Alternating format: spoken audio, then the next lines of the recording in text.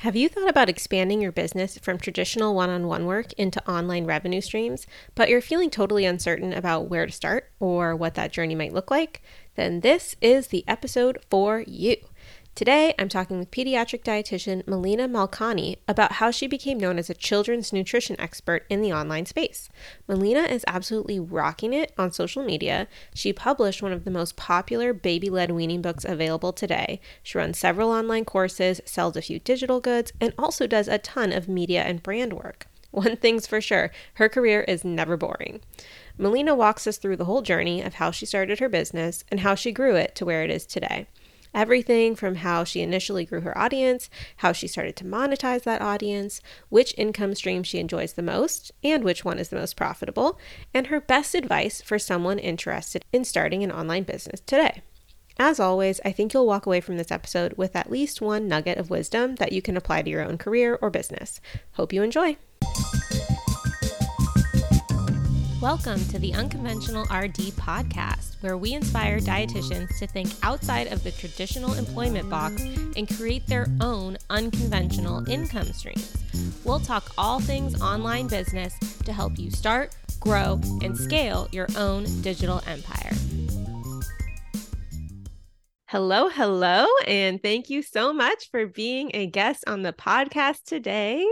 I came across your profile, just like sometimes I'll just go in and look at people who recently joined the Unconventional RD community on Facebook. And you happened to join recently when I did that. And I clicked on your profile and I was like, oh my gosh, she's doing so many cool things in the online space. Like I have to reach out and see if she'd be interested in being a guest on this podcast. So thank you so much for coming on to talk about your business ventures today. Oh my gosh, lucky me. I'm so humbled to be here. I think I mentioned when we were emailing that I was on a mastermind recently, and one of the participants in the mastermind was like, "Oh, Erica Juleson, her SEO and her website information is life changing." So then the Oh, next week I heard from you. It's really nice. So I know thank you. that's so random, but pretty cool. Yeah. Well, I like to start out usually these episodes just kind of getting people's origin story in dietetics, because I know there's a lot of people in this field who didn't necessarily start full on into dietetics. So, how did you get into dietetics? And were you always kind of having entrepreneurship in mind, or how did that happen? I loved seeing that question when you sent over, some questions in advance because I'm a career changer. And when I talk to a lot of people in dietetics, I find that I'm not the only one. There's a lot of career changers of people that come to nutrition as a second career. And in my prior career, I was a performer. So my degree from Northwestern University was in vocal performance and opera. Actually, I'm a singer. And so I spent the first year post college performing. I was based in Chicago and then in New York. So I've performed in almost every state and done off Broadway, national tours, regional theater, light opera. And it's funny because I didn't think of myself really as an entrepreneur per se until I became a dietitian. But when I look back, actors, singers, we're all entrepreneurs because we're constantly reinventing ourselves. We're constantly auditioning. We're constantly looking for work. And really, what we're doing is selling ourselves and our skills as performers. And so as I look back and make that connection, thank you for for prompting me to do that because yes, I think I did have an entrepreneurial streak during that decade as well. So, what brought you from opera and acting and all that into dietetics? Yeah, well, so I was performing constantly. I was traveling maybe 7, 8 months out of the year and performing in about 8 shows a week when I was in a contract. And I was finding pretty consistently that there was a lot of pressure within the industry to look a certain way and be a certain weight. And when I was, starving myself to fit some sort of an ideal that was coming from the outside, I didn't have enough energy to get through 8 shows a week and I really was suffering. And so turned to nutrition as a way to, find the energy to do what I needed to do to get through my work week and fell in love with it. Absolutely fell in love with it. Fell in love with the science of it. ended up going back to school to NYU and getting my master's and then becoming an RD. I did my dietetic internship at the Bronx VA hospital and loved that program. And I really never looked back. I do still do some performing. I call it, I come out of retirement every so often here and there. And I do think there are a lot of crossovers between the two, at least in terms of making nutrition information interesting and sort of selling it, if you will, making it something that's palatable and exciting and new when sometimes some of the information is staying the same. And then also making new information and new research really interesting and exciting for people. Such great insights. I love the connection between, there's always like a running thread between what someone was doing before and like how they got into the field. It's just so interesting.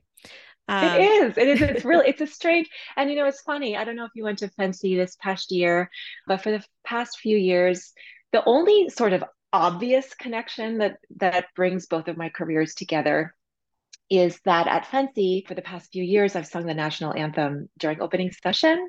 And so that's the people ask me, where are the cross sections between your two careers? That's the only really obvious one. But I do see a lot of, threads, like you said, in the skills that you bring from a prior career into your new career.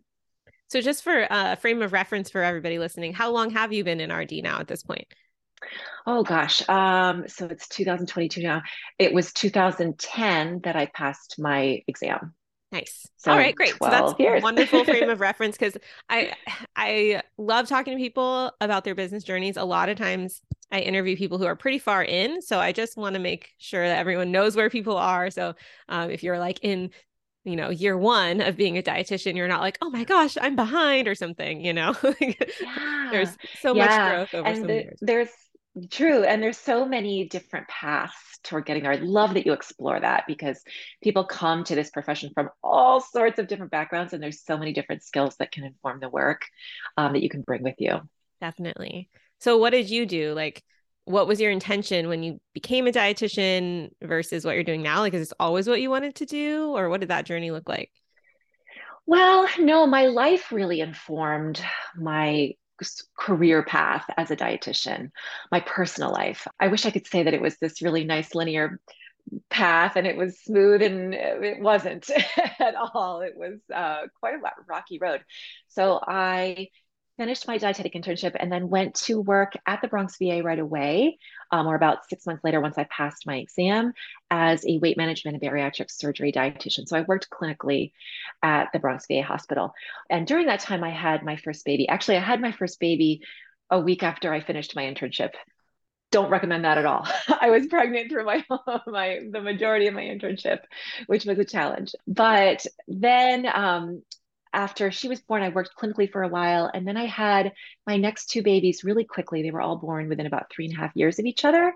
So I took some time off to care for them, or time away from the workforce to work incredibly hard as a mother of three babies and care for them for a while. And then when I was ready to go back to work, my youngest was about 2 years old, and I went back to work at a digital health startup where I was creating content for them.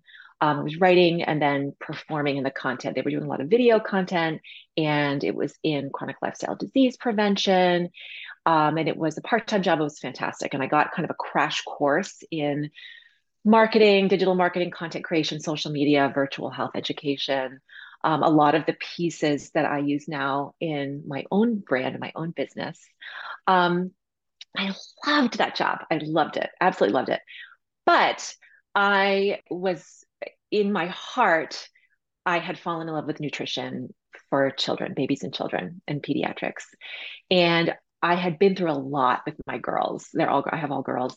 And we went through the gamut. We had problems with breastfeeding, and we had food allergies that were difficult to diagnose, and reflux, and problems breastfeeding, and starting solids, and it was, we know, the gamut, picky eating, all of it. And I really emerged from that period feeling called to help other parents avoid what I had gone through as best I could. So I continued to consult for the startup while also then launching a private practice in pediatrics, and then launching my brand as a part of that as well. Nice. That seems like a perfect little dovetail. I love when people have maybe they are freelancing or something on the side while they're starting their business. That's exactly what I did too. Lots of side jobs. It's a really good pairing for kind of finding the time, but still having a little bit of a security net, I think, financially. Um, Yes, and building the confidence and the security, like you said, and the to be able to take that leap and then say, okay, I'm going to now really put 100% of myself into this. That's always a decision I think that's really personal for everybody when the right time is to do that. But it's a great and important part of that process too. so that original job where you were doing content creation, was that a job that you just found like on a job board and applied to, or how did you get into that? Oh, that was a real stroke of luck. It was a job that I found on LinkedIn, and it was the first job that I applied for. I applied for a few, but that was the first one, and they didn't respond. But I saw this job and I looked at the what they were looking for, all the different aspects of a person who was going to fulfill this role, and I thought, that's me, that's me. This is a really good fit for me. So I actually I went into my email and I couldn't find the email for the CEO, but I made up what I thought it would be, which was his first name and then the rest of the company. And I emailed him and I said, because they were using one of those, I don't know if it was Indeed or another platform that goes through, and I think goes through the resumes and decides who they're going to see and interview. But I said, I'm not sure if you've come across my resume, but my name's Malina, blah, blah, blah. And I exhibited my passion for this role. And then they did end up reaching out and interview. It was a lengthy interview process, but a really wonderful job. I consulted with them until recently, actually, Nice. continue to. Yeah. And when you started your practice, was it in person or virtual? I did a blend of both. At first, this was pre-pandemic, and I would see clients in my living room when my kids were at school, and that wasn't really sustainable. So I started shifting my practice over to virtual, and then the pandemic hit, and at that point, it was very natural to go completely virtual, which it is now, entirely virtual. Nice. Yeah, I feel like that's a Yeah, large part of a lot of people's stories these days, the push to go yeah, virtual during the pandemic. yeah. So when you were doing that, did you have any sort of audience yet? Or, I like to do the chicken or the egg thing. Like, what came first when you're starting your business? Like, did you launch a product? Did you Such do in-person networking, like referrals? I don't know. Like, how did you start? Yeah, it's such a good question, because there are so many different paths toward where you end up. It's true. So I actually, this was in 2017. I was ready to launch my brand. I had an idea for my brand. I saw that there was a gap in the market in terms of pediatric focused, evidence-based information that was accessible to parents and that was reaching them where they were living and in the platforms where they were living. So I started posting. I just started posting on Instagram. Instagram felt like the right fit for me. It was where I felt most comfortable. I did not have a following at all. And I hadn't been on social at all up until that point, really. Facebook a little bit to keep in touch with people, but really that was it. And at the same time, I applied for the Academy of Nutrition and Dietetics media spokesperson role, the National Media Spokespeople program, and was accepted. And that was a really exciting time. That's everything coincided at that time. I applied and was accepted to the program. I launched my practice, I launched my brand, and then my marriage fell apart. And so that was a really exciting and very difficult year. And so I was posting a little bit. And if you're not familiar, or for those listeners who are not familiar with the media spokesperson program with the Academy, it's a fantastic program. I really can't say enough good things about it. The people that I met through the program, the friends that I made, the connections that I made are lifelong, dear, amazing people working in this space. And it's a 3-year term. It's a 3-year volunteer term. And during that term, you're prohibited from working with brands, from aligning yourself with brands. And so I decided that term, I didn't know how long it was going to be, but I thought I'll take this time to grow my practice and my own brand and my footprint in the media and then see what happens from there. And so that's what I did during those 3 years. And I also navigated the difficulties in my personal life and, sorting out the divorce and, that part was that was a really tumultuous 3 years. But I just kind of put my head down and put out the best, highest quality content I could and really tried to establish myself as a nutrition expert in the media through all of the opportunities that came my way through the academy and to promote the academy and the work that we do there. And then during that time, I also wrote a book. So it was kind of a period of time of a lot of creation and groundwork and foundational work. And it wasn't the most lucrative time in my life for sure. Yeah, I want to dive into all of the things you just mentioned. I guess before we go too deep into like courses and things that you're doing now, can we go a little bit more into your Instagram strategy? Like were stories even a thing yet, or was this still the days of like, static posts, or how did you come up with what type of content to create that would resonate with people? Yeah, wow. This is way back there then. This is reaching far back into my brain. Back then it was static posts. Video was really not so much a thing. I was not yet comfortable. As a media dietitian and as a performer, I was used to having a script. I was used to having lines. So this whole thing of like showing up on video and speaking off the cuff, like that was really scary for me. So I didn't, and I can't remember at that time if people were really doing that too much. It was mostly static posts, which I was comfortable with. So that's where I started creating static posts and experimenting with content that I hoped was solving a problem, but I wasn't sure whether it was reaching people. And, I was just sort of experimenting with that and learning from that. And I didn't have a large audience, so there was a lot of room for experimentation and just seeing what would resonate and what wouldn't. And then as I progressed through those few years and started, really niching down and focusing, I had been doing a lot of family nutrition, but I really started focusing particularly on pediatrics and feeding babies, feeding toddlers. And that's when I wrote my book on baby led weaning. And so I started posting more and more about that. I had already been posting about it some, but really started leaning into that. And that is when my account really started to grow because there was such a need for that information. And it sort of was a perfect storm at that point because my book came out and then the world shut down within months. I think my book came out in January and then everything shut down in March due to COVID. And at that point, my account had grown quite a bit, but parents and new mothers in particular were so isolated and so without that village that for me as a mom had been so instrumental in the raising of my babies and in feeding them. Just taking your child in a bucket seat and going and sitting with a friend at coffee and seeing her hand a piece of avocado over to her 6-month-old and the baby's munching on it. And you think, oh, who knew? I didn't know a baby could eat that. And then then you're off to the races. That wasn't existing for these parents. And so so my account started to grow as sort of a community for mothers. They would share their babies with me. I would post their babies eating. We would talk about the different foods they could eat. And I started feeling more comfortable showing up and just talking with them and connecting. And I started to grow more from there.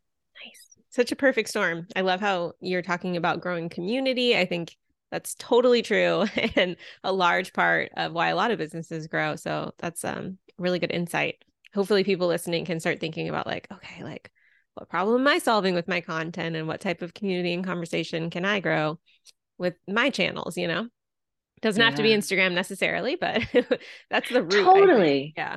Yes, I agree. It's really where your ideal client lives and where you're comfortable, where they spend their time. That's a great place to create a community, because that's where people are going to be, and that's where you can meet them and where you can communicate with them and hear what their concerns are, and then respond. So how big is your following right now on Instagram? On Instagram, well, it's funny you should ask that. So it's 100, I think I'm at around 128,000. And then I don't know if you noticed yesterday, there was wacko on Instagram. Oh, followers, accounts shut down, no stories. People were losing followers left and right. And then everything's back to normal today. So it was a really good lesson in diversifying and making sure that you have a presence elsewhere, not just putting all your eggs in one basket. And Very true, very true. yeah. Yeah. I'm not super active on Instagram, so like I kind of saw what was happening, but it's not a big part of my strategy for this brand. So I was just kind of like, whoa, sorry. But I'm glad Check it all back went in back to normal. tomorrow. Yeah. Yeah, totally. Yeah, so that's a good dovetail. So I'm assuming you also like at least had like a bare bones website maybe alongside your social platforms. Yeah. What did you have on your site?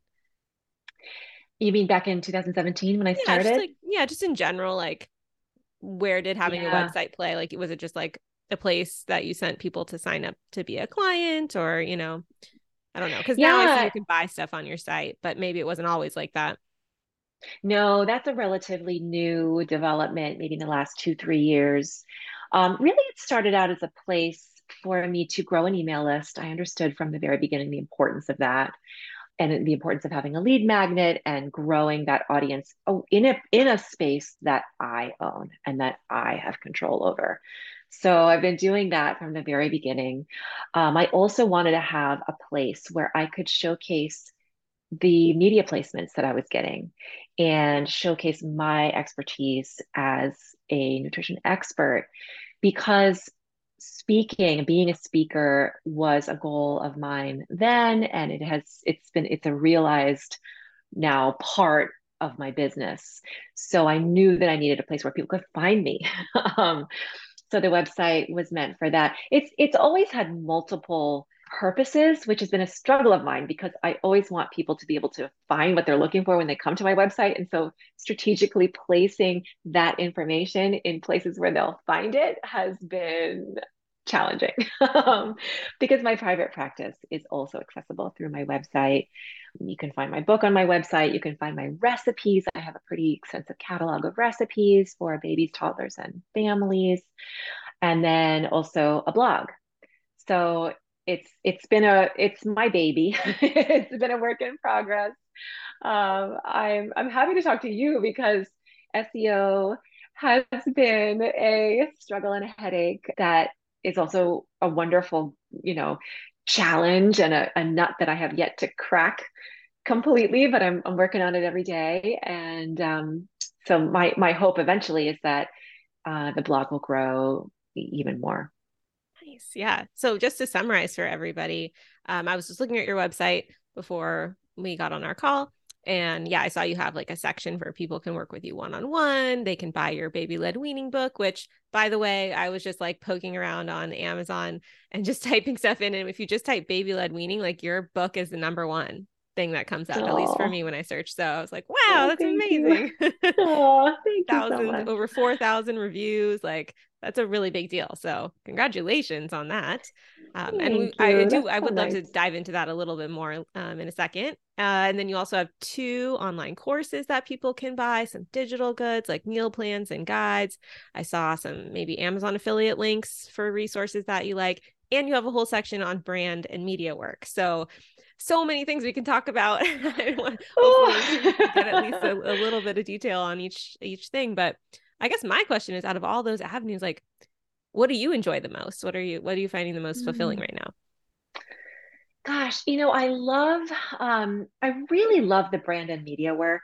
I love working with brands who understand and value our expertise and credentials as dietitians. And when there's alignment between our brands and between our missions, and the creativity gets sparking, I love that. I really that just lights me up. I also really enjoy the consulting. I love working with a brand and whether it's formulating new baby food products or positioning those products or figuring out trends in the market or gaps in the market that are going to be helpful for parents and for anyone feeding babies and children. That's really exciting to me as Mm. well. That does sound fun. Um, Can we like yeah, I talk? love I've it. never asked anyone about consulting. So how does that work? Are you just like on retainer or like you meet them X number of times a year or it's just one-off stuff? Like how does that even happen? It really depends. It depends on the needs of the brand. It depends on, their sort of what they're looking for. I prefer to work on retainer because then the relationship can grow and I can prioritize their work above, other one-offs that come in and really get to know the brand and get to know the needs of the brand. And so usually I do work on retainer and it can be anywhere from a year to 3 months to, sometimes then the one-off stuff will come in and I enjoyed that too because I get to meet new people and figure out what their companies, what the challenges are with their products. But I really love that. I love working as a part of a team. And as you probably know, being an entrepreneur, so much of the work that we do is solitary and it can feel like you're in a bit of a silo. So coming in and working with a team is really fun for me and really exciting for me. Nice. Yeah, that does sound really cool. Is that, do you pitch yourself for those opportunities or you've just done so much media work and have so many connections that they kind of come to you or how does that all happen? I'm just thinking now, I don't think I've ever pitched myself for any of those roles. It's interesting because there's so now having a following, having a social following, brand work comes to me quite often through a variety of different sources. And often the consulting work will be wrapped up in some sort of brand promotion through my channels. And that's really exciting too, because then I deeply get to know the products and the people behind them, and can speak even more authentically to those products in when I'm promoting them. So I love that when it's sort of one is born out of the other, and that happens pretty frequently. But then some folks find me through my social channels when they're in need of just pure consulting. So it really depends, and it can look a million different ways. How do you because I've never really done any of that type of work, but I feel like I hear people talk about, make sure you read the contract really well and like that you're not committing to like let someone use your name and likeness like in perpetuity without compensation or Oh, something like that. Like, do you have any advice? Like, does the brand usually give you the contract or do you send a contract to the brand or like do you work with a lawyer on that type of thing? How does that all work? all of the above. um, there's so again so many different ways that can go down. When I started off, I was trying to work through contracts on my own, and at that point, I went on Upwork and hired a lawyer to help me, work through one-off contracts, figure out what language to request changes around, to put boundaries around the term and around the use of my name and likeness, if that was what I wanted to do, and to even just understand what it meant in the way that they had worded it, where the potential pitfalls were. And it's really complicated. So eventually, I ended up meeting an incredible agent who is based in LA, and she works solely with health and wellness experts with influence, which is my preferred term. I don't like the term influencer. I really don't. I really prefer expert because I'm not on any of these channels in order to be an influencer. I'm on these channels to educate people with this information that we have as dietitians and as credentialed experts in this space. So she understands that. And she also understands that there's so much more value in an expert with influence, or there's a different kind of value that you don't get in an influencer who is not credentialed. And that that understanding really informs her negotiation on my behalf with different brands when the contracts come in. And so we talk about it together. We talk about, what we believe is fair. We're always, she really also advocates for the brand as well in a way. Like she comes from a media background and working with brands. So she understands their goals too. So she's very fair and finds a happy medium where everybody's happy. And so I really value that because it's very time consuming, and understanding all the ins and outs of contracts is not the way I want to spend my time. So she really helps me with that. Yeah, that's a really good tip for anyone listening. Thanks for sharing how that went down. And I'm totally going to steal the phrase experts with influence because I love that too.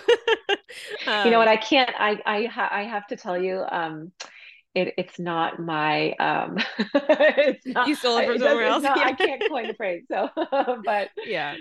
feel free to steal Yeah, it. no, but I feel this, it really resonates kind of with how I frame stuff in my SEO course too, because we do talk about, showing off your expertise, your authority, your trustworthiness, which is something that credentialed healthcare professionals uniquely have. So it's so true. We have an advantage that I think a lot of us don't realize we even have in the online media Yeah. space that we can tap into. So thank you for all those Yes. tips.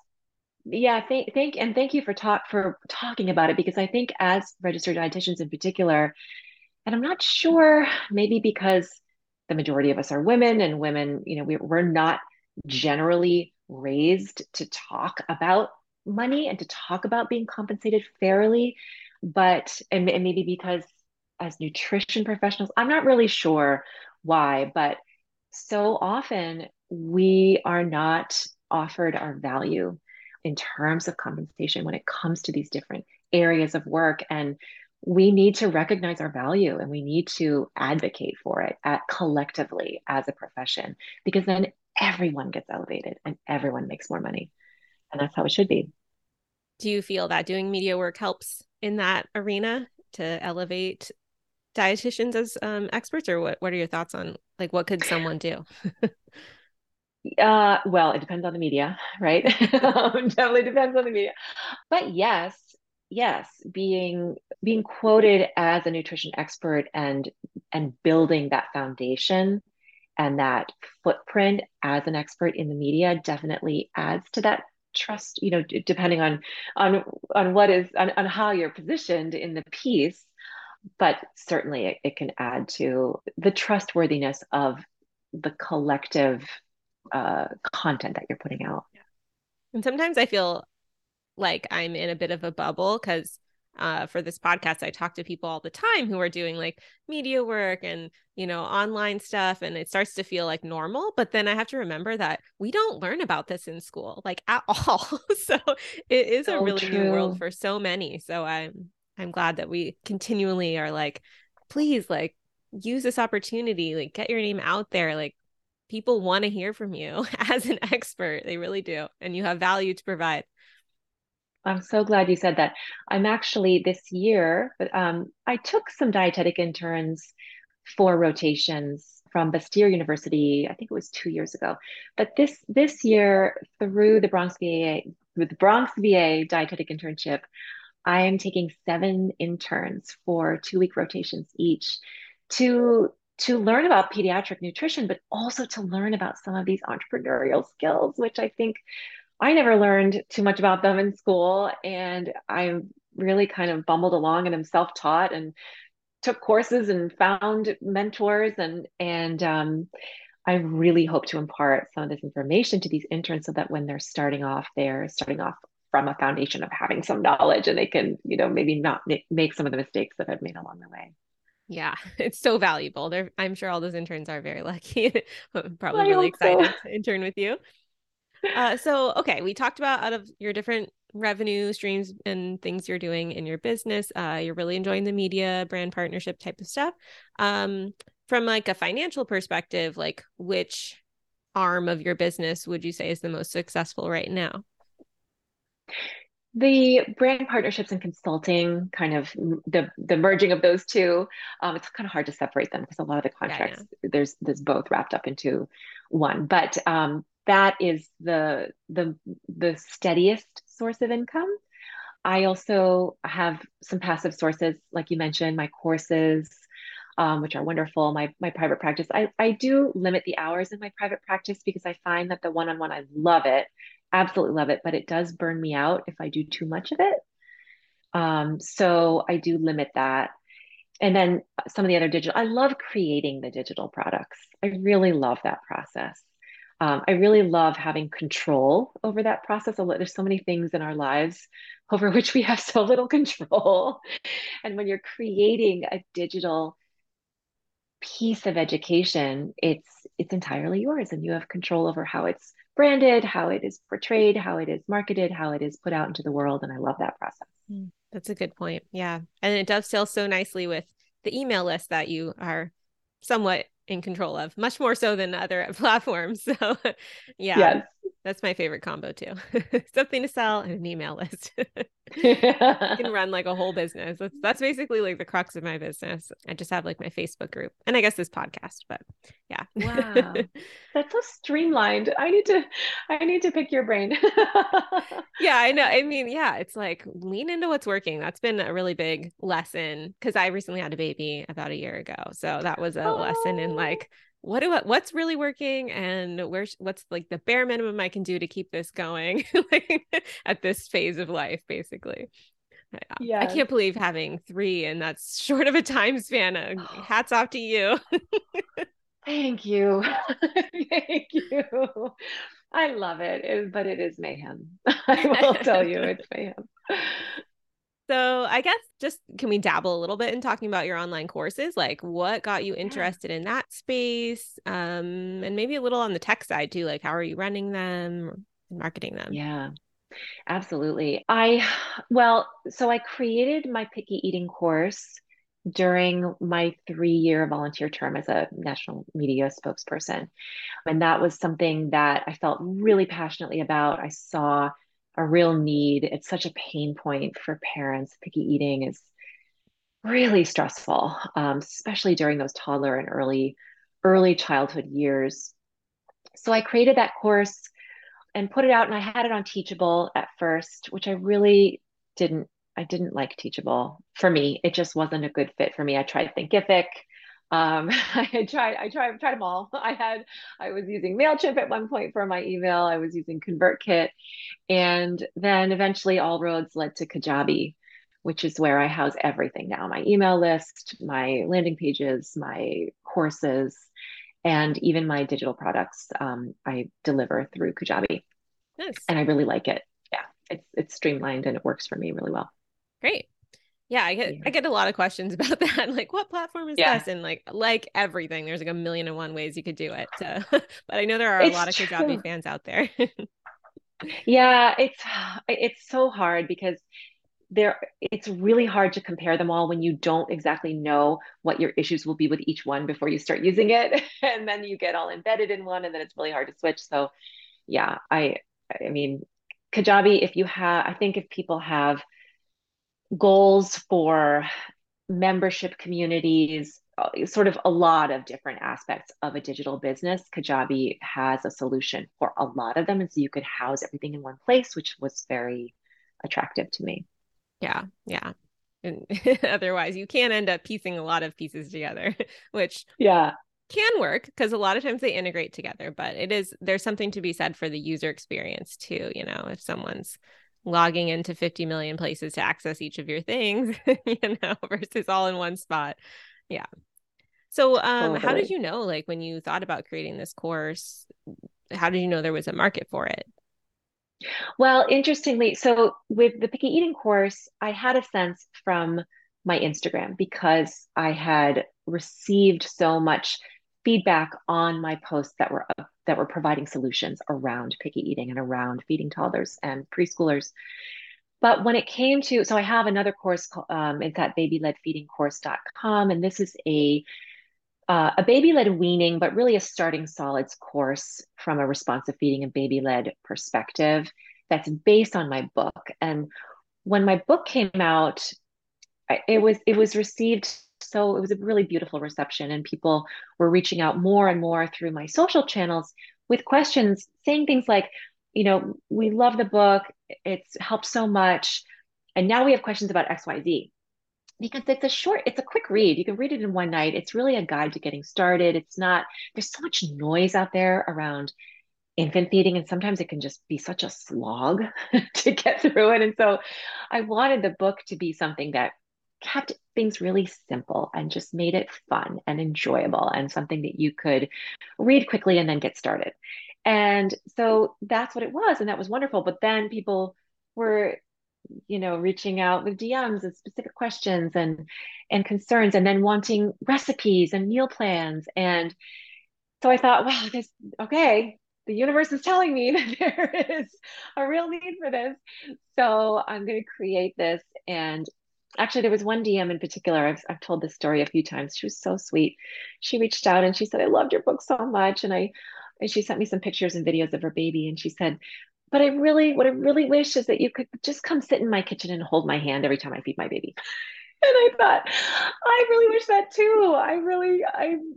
That the course ended up being sort of my answer to that, and the closest I could get to joining in your kitchen and sitting down, having a cup of coffee and feeding your baby together. So the book came out, I know you said like right before the pandemic. And then when did the course come out? Like what was the timeline there? Yeah. So the book came out, let me think. So the course came out a year ago exactly. And so that was in 2021. The book came out in 2020. So it was about a year, Okay. Yeah. about So a you year. like saw the reception from the book and what questions people were asking. How long did it take you to put all the course stuff together? That was, well, during that period, I was homeschooling three girls because of the pandemic. It was a funky time. I think had there not been so many challenges in the world at the time, it wouldn't have taken me so long, but it was a good 6 months. Yeah. It was a Yeah, good 6 months of work on the course. that's pretty good. I mean, course creating a course is a lot of work. And was it all, self-taught or did you have any instruction with that or Yes, well, this is interesting. So I took Amy Porterfield's course on, I forget the name of it now, the Digital big Course one. Academy? Yes, yes, Yeah. yes. Thank you. Yes. And I loved it. And I really learned so much from that and modeled a lot of the course creation after that, what from using what I learned from that. But with her model, doing the live launches periodically doesn't work when you think about starting solids, because when the baby's ready to start solids, the baby's ready to start solids like that week. So people can't necessarily wait 3 months until my next live launch in order to start my course. So, and I didn't, brilliantly, I didn't think of that when I signed up for Amy's course. So Oh, I that's came up such good against that. insight. I bet that applies to a Yeah. lot of health practitioners listening. So yeah, that's really good insight. So Yeah. what did you do to solve that problem? I don't know that I've necessarily solved it. I wish I could tell you that I had. The course is evergreen. In all of my posts, whether it's TikTok, YouTube Shorts, Instagram, my blog posts, I offer that as a call to action, or as if you need more information on XYZ, here's a course that can provide the information that you need. And so I do send it out in newsletters, and so it's an evergreen, possibility for people. Um, and then of course during holidays and different things, I run specials on it. But it's these live launches where you hear about all this money being made. Like that wasn't my experience, because of the information it's very time sensitive and specific to the family. Yeah, that makes a lot of sense. Yeah, Yeah. but I love how it dovetails so well with your book and then the course. So I guess maybe this would be, I mean, do you have anything else to add on courses? Because I would also love to talk about the book process too. Sure. Yeah. No, I was just going to say, I think courses are wonderful because there's so many different learning styles. There are people that learn really well in little snippets on social media. There are people that learn really well through a blog post or through a book, and they want to hold it and read it. And then there are people that prefer to learn via video and via course. And I think one of the things that sets my course apart is that every lesson is is in you can take each lesson in its entirety and learn something from it. You can only pull from the lessons that you want. You don't have to do the whole thing in order to really benefit from it. And that's been really helpful for people, especially if they're coming to it having started there maybe on solids and realizing, oh, you know what, I'm having an issue with this, and I can find a lesson for that in the course. And so it's been really helpful that way. But I do think it's important to address those different learning styles if there's something specific that you teach, recognizing that people are going to learn in different ways. Yeah, I think that's the value of, expanding your platforms and your audience and your reach because, yeah, you're right. The people who hang out and are watching reels on Instagram or TikTok or something like are probably not necessarily the same people who are, Googling things incessantly and like going into Reddit rabbit holes. Like, you know what I mean? Like, Right. it's like one person's more of a reader, maybe one person's more of a video person. And you can, if you are able to handle eventually creating content in multiple ways, ideally, I'm assuming like you probably repurpose the content, I would guess, so you're not like doing like fully different things on each platform. But yeah, and then with your offerings too, have different avenues Yeah. for people. Yeah. So with the book, I really don't know how that works. Like, did you self-publish it or did you have it through a publishing company or how did that all work? Yeah, no, so the publisher approached me and actually pitched me the idea. I was posting a lot about infant feeding, and so they came to me with the idea, and I loved it. And so it was a really hectic process though, because once we reached an agreement, I had only 6 weeks to write the book. So it's really quick. And I wouldn't want to do that again. That was really stressful. Yeah, that is short. Too quick. Very Yeah. short. Yeah. But I mean, what would you say the benefits are of having a book if for people who are thinking about maybe adding that to their repertoire? Yeah. Well, I think in the same way that having a digital footprint in the media and being recognized as a nutrition expert publicly, in the same way that that informs and elevates you and your brand, a book potentially does that even more. And especially if it's a book that's well received and really filling a gap in the market and solving a problem for people, and touching them in some sort of way that, you know, leaves them feeling something. So yeah, I do think it's a really, if and someone described a book to me, the writing of a book recently to me really beautifully. She said, if you have to really want to write a book because it's hard. It's really, really hard to do. To sit down every day and, you know, organize it and let it flow out of you. And if you can do anything else, do something else because you really have to want to pull it out of you in order to make that happen. But if you do, then write it. Yeah. Yeah. I've always heard like, writing a book is most likely like not going to make you rich, but No. it can be like a very good like passion project and authority builder. In fact, funny story, I don't know if you have stumbled across this, but recently I saw that Google has added like this little new interesting kind of table at the top of the search results when you search certain phrases like top blah blah blah or blah blah blah authors or whatever. So I just typed in dietitian authors to see what would come up, and you were in the table. Oh, you're kidding. Oh my Yeah. goodness. So, and they pulled That's the info amazing. from Google Books, I believe, was where they're like looking Really? through. So being published, I'm assuming, is part of one of the big reasons why you're in that table. And then they also pull like some snippets from your website. So if you mention that you're an author on your website, like it pulls little snippets about you Huh. across the internet. So Thank I you just for telling me that. I did and not there's only know like that. 8 people in the table, so go you. Wow, you're so wonderful. That makes me feel so good. Yeah. Thank you. So I can imagine that's a perk too, because I mean, I don't know who might be searching for that, but maybe somebody is trying to get in touch with dietitian authors for some reason out there, maybe even for media stuff.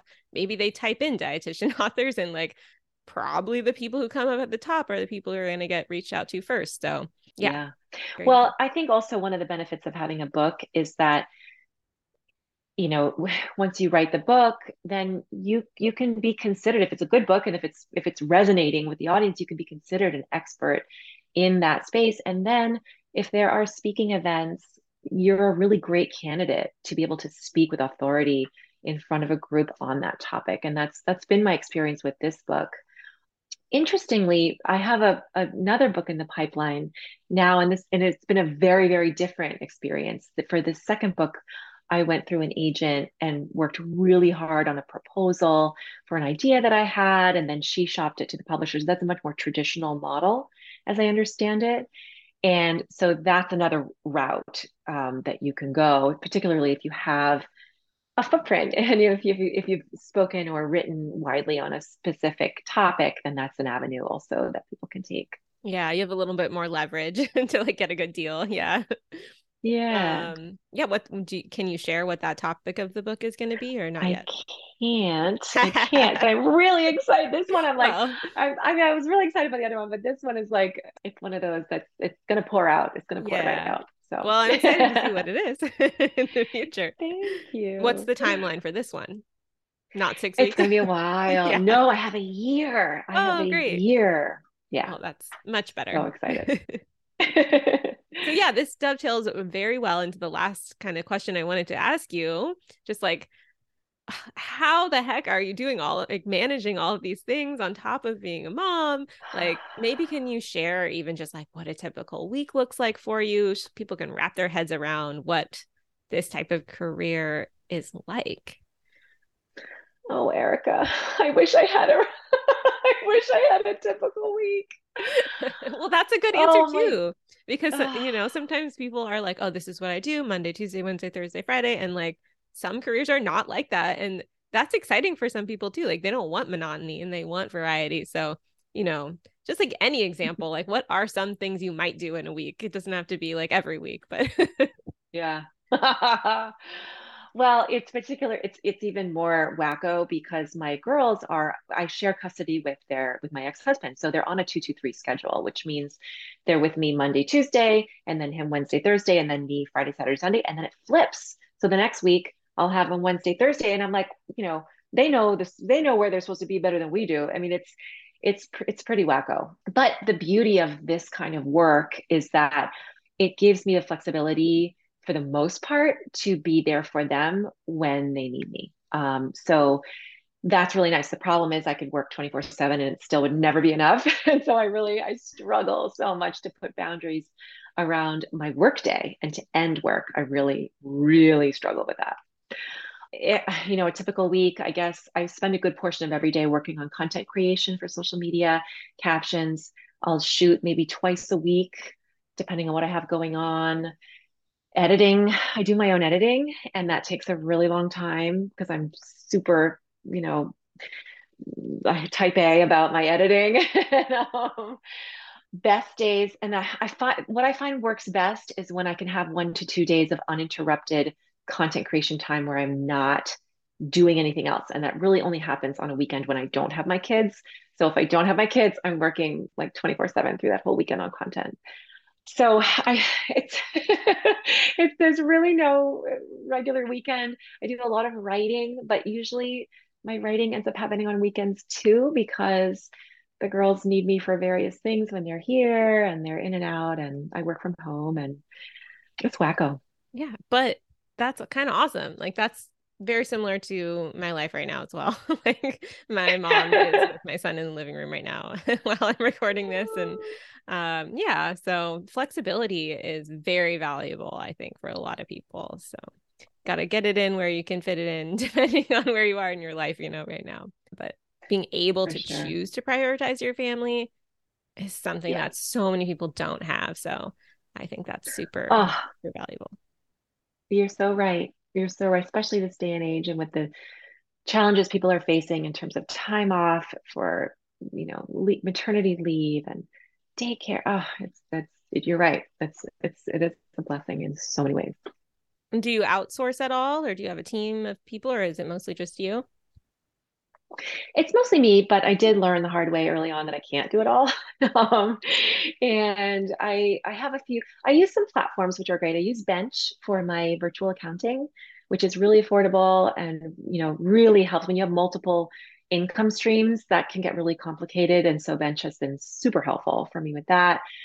I have an amazing marketing assistant, and I originally started off mentoring her, and then I ended up hiring her to help with some of the smaller tasks, social media blogging, SEO, website maintenance, that kind of thing.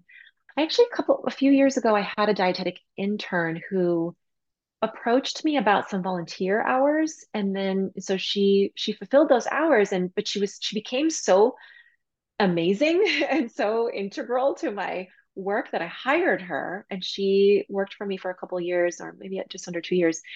And then she went off to do her dietetic internship, and I miss her terribly. So if you have any listeners who are looking for who have pediatric nutrition expertise, but also entrepreneurial skills and social media prowess and want to reach out via email, please send them my way. I the other thing that I think is incredibly helpful and has been a lifeline for me as a solo entrepreneur are mastermind groups. I have a few, and I meet with them periodically, sometimes every other week, sometimes every week, depending on how we're organizing it. And those have been priceless in terms of figuring out how to negotiate contracts and work with brands and navigate difficult situations on social media and connecting each other with potential jobs or networking, fee setting. It's really important.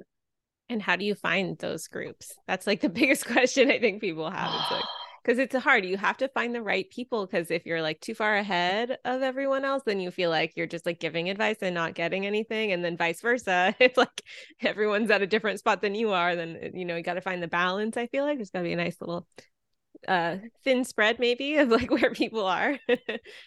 So hard. You're so right. And it changes over time. So I think there's a couple of things. One, knowing when the life of a mastermind has perhaps, you know, run out for you, and being able with grace to step aside and make room for someone else. For me, I'm in one mastermind with two of my closest friends who are also solo entrepreneur dietitians. We live in completely different areas of the country, and we work really hard to balance our time spent catching up socially with also setting goals and holding each other accountable to our goals and supporting each other. And that there's a lot of trust between us, and a lot of we've worked hard to maintain that balance. But then I have another mastermind that I pay for, that's run by a mentor who is a few years out ahead of me and has done, incredible things in the world of pediatrics. And it's Jill Castle. And that Yeah, I uh, really like Jill. is she's amazing. She's amazing. And that's a different experience, because that's, she's very much imparting her wisdom. And so it's different. They can fill different needs at different times, I think, in your career and Yeah. in your path. Well, thank you for sharing. So I think the takeaway that I got from that is like, well, you could like make your own mastermind, with your peers that you've connected with, or you can join a paid one. And maybe they serve different purposes, but they can both be valuable. Yeah. Yeah. Okay. Well, I know I don't want to take too much of your time to wrap this up. Is there maybe like, you know, three pieces of advice? I know that's a really loaded question. If you had to like share with people listening, if they're interested in growing an unconventional kind of online audience and business, like what are your three biggest pieces of advice for those people? I think the first would be to set boundaries around your time and be really mindful of work-life balance. And I say this because this is not my area of expertise. And I have a real need for it in my life. And I hope that others who are in a similar position can find it. So that's one. I also think it's really important, if having an online business with a following is something that is a goal. I think it's important to remember that having an online audience, what that means for those who are close to you, and personally the people in your life, because not everybody wants to be on social media, and not everybody wants to be a part of that, to be publicly a part of that platform. And in my own family, my brother and my father, like, they're every time I take out my phone, they're like, get that away. They want no part of it. And I get that. And I think it's important for people to understand that that might be something that you come up against. Something that I'm really proud of and glad that I did early on was to not use my children's names on social, and to really check in with them as they have grown and make sure they're comfortable each time, and if they are included in a post or in a story, because I've always wanted to give them the chance to create and have control over their own digital footprint. Of course, with guidance, from myself and their dad, but separate from us. And that's something I think it can get lost these days because social media is so pervasive in our culture and in our communities. Yeah. So it's just something to be cognizant of. It's not, there's no one right answer and there's no one right way to approach it for every family, but to bring some mindfulness to that's really important. Yeah. And then the last thing, I think, if growing an online business, if the business and the pain point is solving for your ideal client is like the lifeblood that pulses through your veins and makes your heart beat and gets you up in the morning, like do it. But if it's something that feels like fun and, maybe something that will enable you to work less and stress less, I have not found that to be the case.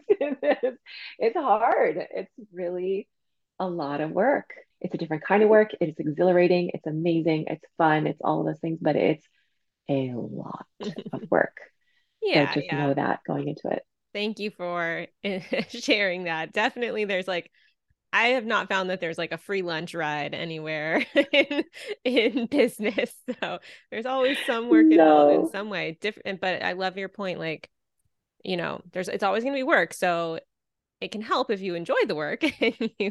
and you find fulfillment from it, because then you can stick with it. And I think I talk about this somewhat often, like coming back to the why that you're doing it. It can also Yeah. help motivate you, keep you going. Oh, Yeah. for sure. Yeah. And at least in my space with blogging, I mean, I know other channels are different, but it's a long game usually with blogging. So also the patience and the consistency. Yeah, it's a lot because usually it takes people like at least a year of solid content creation to start getting like tens of thousands of people to their site from Google, and having that patience and not giving up like 6 months in is tough. So yeah, That's you so gotta. helpful to hear. Yeah. And I think in a lot of ways, I mean, of course, there's exceptions, but social media is not all that different. That, it takes time. It takes Yeah. time and trust and attention and showing up and being authentic and all those things. Yeah. Well, I know you had a very generous offer for people listening. If we want to talk about that real quick, you have offered 10% off of your courses or your meal plan with the code ERICA, ERICA, for anyone interested. So where can people go if they want to check that out? Yeah, absolutely. So for my baby led feeding course, if you go to babyledfeedingcourse.com, you can find it there.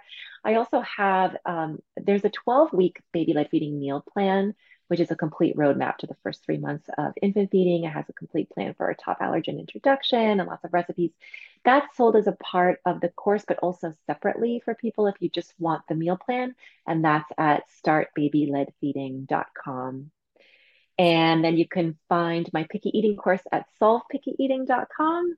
And I love connecting with other RDs, with other folks in this space. So feel free to find me at my website, malinamalkani.com, or any of my platforms, Instagram, Healthy Mom, Healthy Kids with periods in between. And that's my handle also on TikTok and at YouTube Shorts. Nice. Great. Well, thank you again for your time today. It was very exciting and fun to talk with you and hear about all the fun things that you're doing. So many unique avenues. It's not often that I get to talk with people who have done so many different things in the like unconventional space. So thank you for giving us a little peek behind the curtain.